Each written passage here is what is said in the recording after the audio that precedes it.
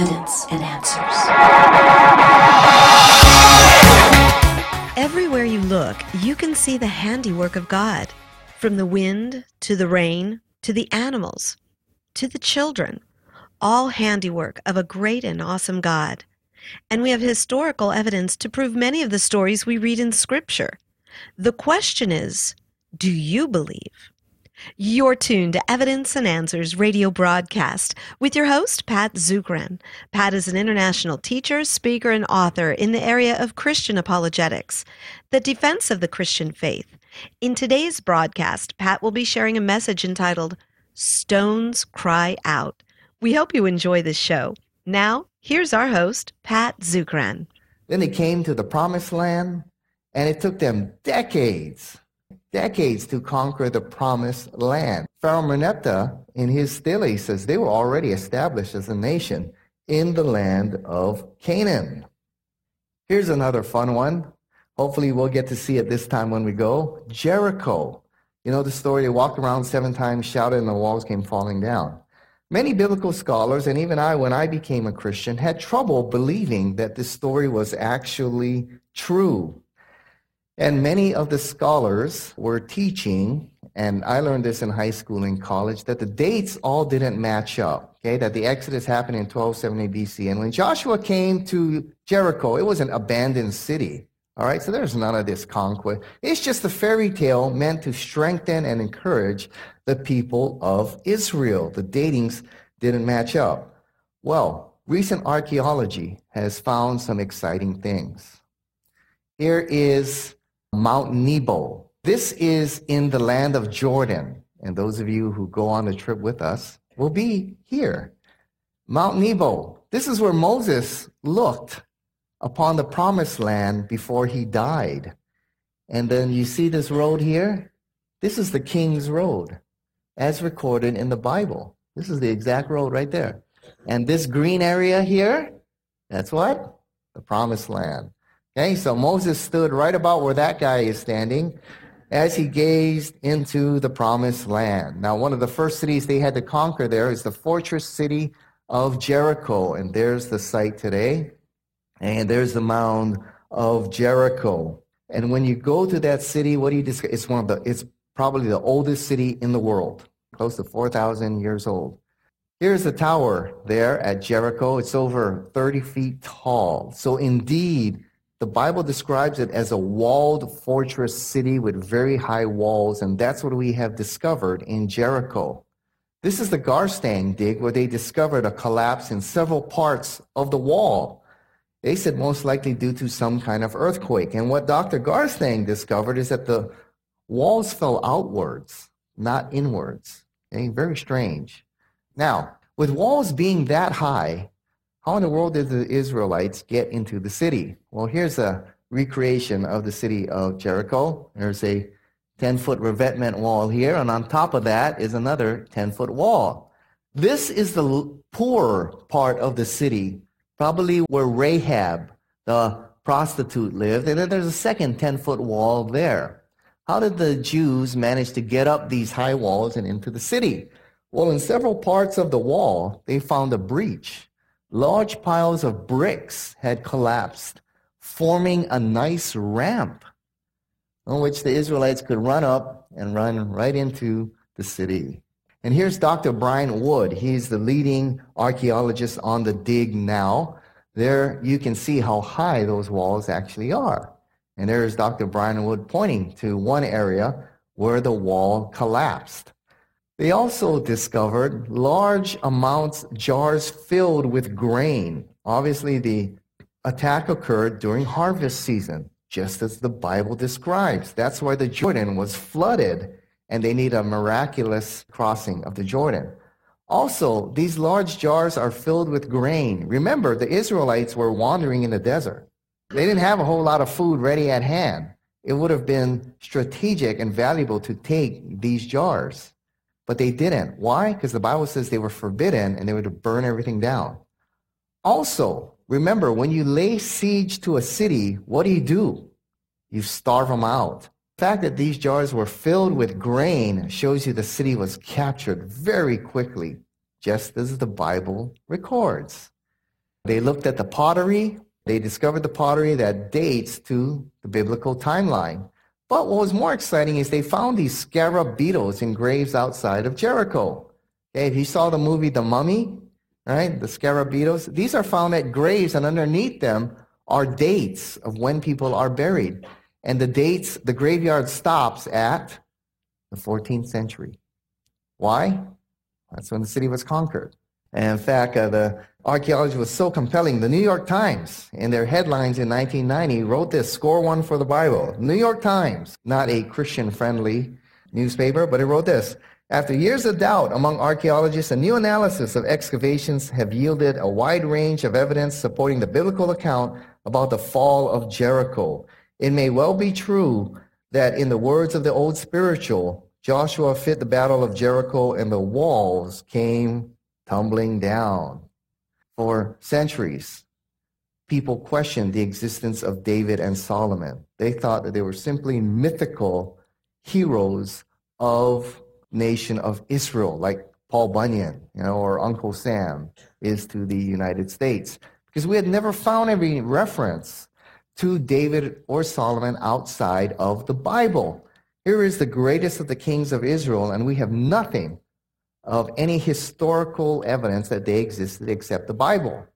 Well, not too long ago in 1993, a discovery was made in northern Galilee. Archaeologists discovered a black basalt stele, a plaque, a victory plaque, put on government buildings there, and it was a stunning discovery. Once again, the New York Times in 1993, this made front page all over the world. It says, scholars of biblical history said this was strong corroborating evidence for the existence and influence of the House of David in early Jewish history and in traditions of both Judaism and Christianity. And in their excitement, they use words like phenomenal, stunning, sensational to emphasize the importance of the discovery in biblical archaeology. What was discovered? Well, they discovered this black basalt stele with 13 lines in Aramaic that could easily be read. This came up decades after David, and it was placed there by the king of Damascus, Ben-Hadad, an enemy of Israel. And he says what? I killed Jehoram, son of Ahab, king of Israel. I killed Ahaziah, son of Jehoram, king of the house of David. Here, an enemy of Israel acknowledges King David, and that the kings of Israel descend from King David. Ahab, Azariah, Jehoram are historical figures. Why not King David as well? And in fact, just recently, about little over 7-8 years ago, we've discovered the entire city of David. We were digging in the wrong place. It's south of the city of Jerusalem. Outside of the old city of Jerusalem, we have found the city of David, and entire excavation is being done there, and you'll see it because you're coming with us, right, in September.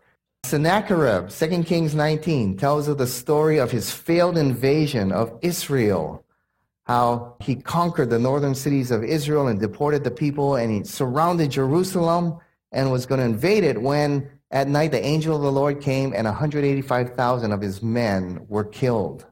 Well, many thought that that was simply a mythological event, and we discovered Sennacherib's prism. Sennacherib's prism, once again, these are small guys, all right? They're about that. It's not like that. It's like this. Amazing what they can write. Okay? It records the legacy of his rule, and he records invading northern Israel, just as recorded in the Bible. And then he comes to Jerusalem, and he surrounds Jerusalem. And he says, Hezekiah himself, like a caged bird, I shut him up in Jerusalem. So Hezekiah is a real historical person. This invasion was real, but suddenly he abandons the invasion, never capturing Hezekiah, returns to Nineveh, where he is assassinated by his sons, as the Bible records. Well, why doesn't Sennacherib record his defeat? Oh, ancient kings don't do that, all right? Even when they lose, they write in a way it looks like they won. Okay, so you're not going to record that great defeat, but it's very strange how he has Hezekiah trapped like a bird in a cage and never captures the guy. It just suddenly abandons and he returns to Nineveh. In fact, we just found the seal of Hezekiah in 2007, there in southern Jerusalem. And we can't go talking about the Old Testament without talking about the greatest manuscript discovery in the history of the world, the Dead Sea Scrolls. 1947, a shepherd boy named Simon the Wolf went looking for his goat. He thought it fell in one of these holes, and he threw a rock in there, and he heard something crack. And he looked in there, and he found these jars, hoping it was treasure. He opened it up, and he found what he thought were these useless scrolls. And so he took some home and used it to burn a pot of stew, and gave some to his kids who played with it, and it shattered into the wind. But eventually got into the hands of an antiques dealer who saw there was something very valuable here. And they went to the Dead Sea caves, and they made the greatest manuscript discovery in the history of the world. Hundreds, literally hundreds of manuscripts dating back as early as the 4th century BC were discovered, well preserved in these jars. And when they read them, they discovered fragments from every book of the Old Testament, except for the book of Esther, were discovered, along with theological commentaries and rules of the society. In fact, the scroll of Isaiah, the long scroll there, is on display that you are going to see in the Israeli Dead Sea Museum when you come with us. Okay, you can see the entire scroll of Isaiah. Now, there's a lot of significance of the discovery of the Dead Sea Scrolls. Our Old Testament is based on the Masoretic text. The oldest Masoretic text we have is dated 900 AD. The Dead Sea Scrolls, they dated them. For example, the scroll of Isaiah is written about 100 BC. And they matched that up with our Old Testament. And if there was a lot of differences and changes, you can argue our Old Testament has not been well preserved. But when they matched them up side by side, they were 99% identical. The 1% difference had to do with grammar and notes that scribes would put in. Otherwise, you had an almost identical scroll to our present-day Old Testament text, showing our Old Testament has been very accurately preserved. Not only that, even if you don't believe Isaiah wrote Isaiah or Daniel wrote Daniel, at least 100 years before Christ set foot upon the earth, these prophecies of Christ were already written and they were down. And Christ fulfilled each one in a phenomenal way. And finally, when you read their theological works, you realize that the Jews were looking for a personal Messiah. Okay? Today, many Jews say, no, the suffering servant in Isaiah 53, that's the nation of Israel. That's us. We've suffered and paid for the sins. No. You look in first century Israel, they were looking for a person, a Messiah to come. So the Dead Sea Scrolls did a lot to confirm the faith of Christians all over the world. Well, what about the New Testament? Well, it's a treasure trove as well. Here in this beautiful stadium here, the amphitheater here with beautiful acoustics. Junko sang in there, and it was just like singing with speakers. Just phenomenal theater there. And then this hippodrome here where they do the chariot racing. Okay, they're in northern Israel, in Caesarea Maritima. Well, who built this place? Well, they discovered in 1961, they discovered a plaque of the guy who built it. And guess who? It was built in first century by Pontius Pilate. Yeah, the governor who condemned Jesus to death. And there's a plaque there with words in Latin that can clearly be read. You will see that plaque hanging there at Caesarea Maritima when you go with us. And it says, to Tiberius, Pontius Pilate, the prefect of Judea. Here in Galilee, there was an octagonal church built in the 5th century. But when archaeologists started digging in 1968, they discovered there was another church underneath it. And this church was also octagonal in shape. It was actually a house that was expanded into a church. And there was graffiti there showing this had become a place of worship. And tradition dates it all the way back to the 1st century AD that this is the house of Peter, where Peter lived and Jesus did several miracles there and taught there. The tradition is very strong, and it goes back to the 1st century, so most archaeologists are convinced this is literally the house of Peter. In John chapter 5, John describes an unusual pool in Jerusalem by the sheep gate called the Pool of Bethesda there, surrounded by 5 covered colonnades. And here, this is where Jesus healed the lame man. He healed the lame man. He said, hey, take up your bed, walk, and go home. All right, and the man immediately got up, took up his stretcher, and ended up walking home, causing a lot of controversy. Well, until recent times, there's no evidence outside of John that this pool with this very unusual description even existed. And this caused the Bible scholars to doubt the reliability of John's gospel. Well, in 1930, guess what we discovered? The Pool of Bethesda. There it is. And guess what? There are 4 colonnades around its edges and 1 in the middle. 5 colonnades, just as John described. And there's a staircase over there and over there, in which you can actually go down the shaft and see the Pool of Bethesda. Then we have, in John chapter 9, the Pool of Siloam, where Jesus healed a blind man. And the exact location of this pool remained a mystery until June of 2004. As Israelis were doing repair on a large water pipe south of the Jerusalem Temple Mount, they discovered some steps and a pool. And after studying it, without a doubt, they had discovered the Pool of Siloam, where Jesus healed a blind man in John chapter 9. And you sit there, and we had a devotion there.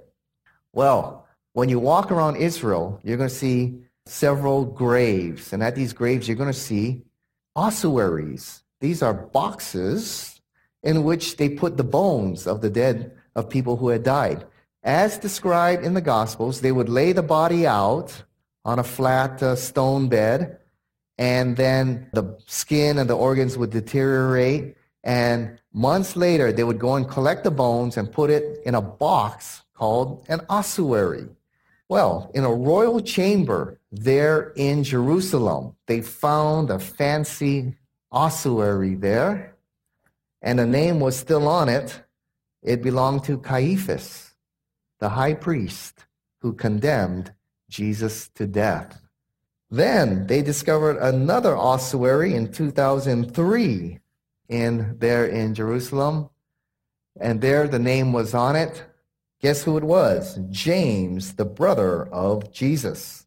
And that ignited a firestorm of controversy. But Dr. Herschel Shanks of the Biblical Archaeological Society and his team put the ossuary through a battery of scientific tests. And today they are convinced this is indeed the ossuary of Jesus' half-brother, James. Oldest physical evidence connecting someone to Jesus Christ. Herod, the man who built the Jerusalem temple, died in 4 BC, and he was buried in the Herodium. Josephus, the 1st century Jewish historian, told of the king's elaborate funeral, how hundreds of soldiers and dignitaries came, and they marched outside, south of Jerusalem, and buried him in the fortress he had made. Now, the Herodium is an artificial mountain that he made. It's one of his great architectural masterpieces there in the Judean desert. It rises about 2,500 feet above sea level. It was a great palace fortress, 7 stories of living rooms, storage areas, cisterns, a bathhouse, a courtyard filled with flowering plants. And they discovered it in 1973. Dr. Harold Netzer began excavating, and at the bottom floor, they discovered a sarcophagus that had been shattered to pieces. Well, they reconstructed it, and guess what? They found the tomb of Herod the Great. Why was his sarcophagus shattered? Well, the Jews didn't like him. All right, so when they rebelled against the Romans, they went in there and smashed his sarcophagus. Well, those are some of the great archaeological discoveries. We could stay here all afternoon, okay? And I could show you discovery after discovery after discovery, but I don't have to because you are coming to Israel with us, right? And you can see them for yourself, and then you can get up here and you can teach it, all right? There are literally thousands of archaeological discoveries that confirm people, places, and events of the Bible, all right? There's no other book that has so much historical corroboration as the Bible. Well, how does this apply to us today? Well, there's some significant conclusions here. First of all, archaeology shows us the Bible is a historical book, that Christianity is uniquely a historical faith. There was a guy named Moses who led the people out of Egypt. There was a guy named Jesus who claimed to be the divine Son of God and lived a miraculous, sinless life. He died and miraculously rose from the dead. The Bible gives us an accurate historical record of God's activity upon the earth. And the Bible then can be trusted. And the Bible gives us God's redemption plan for all of mankind, that we are indeed sinners, unable to stand before a perfect and holy God. And because there's nothing we could do to earn right standing with God, God sent his son Jesus Christ, who is a real historical figure, who claimed to be the divine Son of God and confirmed his claim to his miraculous, sinless life, death, and resurrection from the dead. In fact, we have confirmed now, Jesus indeed prophesied and accomplished his own resurrection from the dead. No other person in history comes even close to doing the miraculous feats that Jesus did, demonstrating he was indeed who he said he was, the divine Son of God, paid the price for our sins and died and rose again. And by trusting in him, one can have eternal life and right standing with God. And so in Luke 19, verse 40, as Jesus was entering into the city of Jerusalem, the people were crying out, "Hosanna, Hosanna, Son of David." And the Pharisees were saying, "Hey, Jesus, tell these people to be quiet." And Jesus said, "If they remain silent, the very stones will cry out." And indeed, in a similar way, the stones of history are crying out today, testifying to the truth of Jesus Christ and God's holy word. Let's pray together. Thank you, Lord, for the testimony of history that gives us confidence in your word, that we can trust it, we can believe its promises to be true, and that it indeed records accurate historical record of your activity here upon the earth and how you came and rescued us from sin and death and gave to us your divine revelation. May we treasure it. May we apply it to our lives each day. In Jesus' name, amen.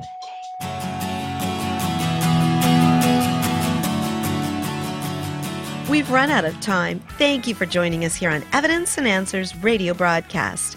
We hope you enjoyed Pat's show today.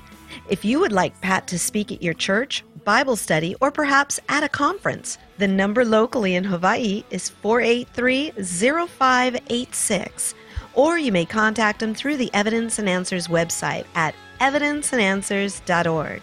To keep broadcasts like Pat's on the air, we rely on generous support from you, our listeners. For the opportunity to donate, head on over to our website. That's evidenceandanswers.org. You may do so right there online on the homepage. You'll find we have a wide variety of resources available to you, everything from atheism to Zen Buddhism, including articles and additional audio for you to listen to or download. Be sure to share our website with those around you. Evidence and Answers is grateful for our key sponsor, Highland Capital Management, providing investors with alternative investment solutions. To learn more, visit them online at hcmlp.com.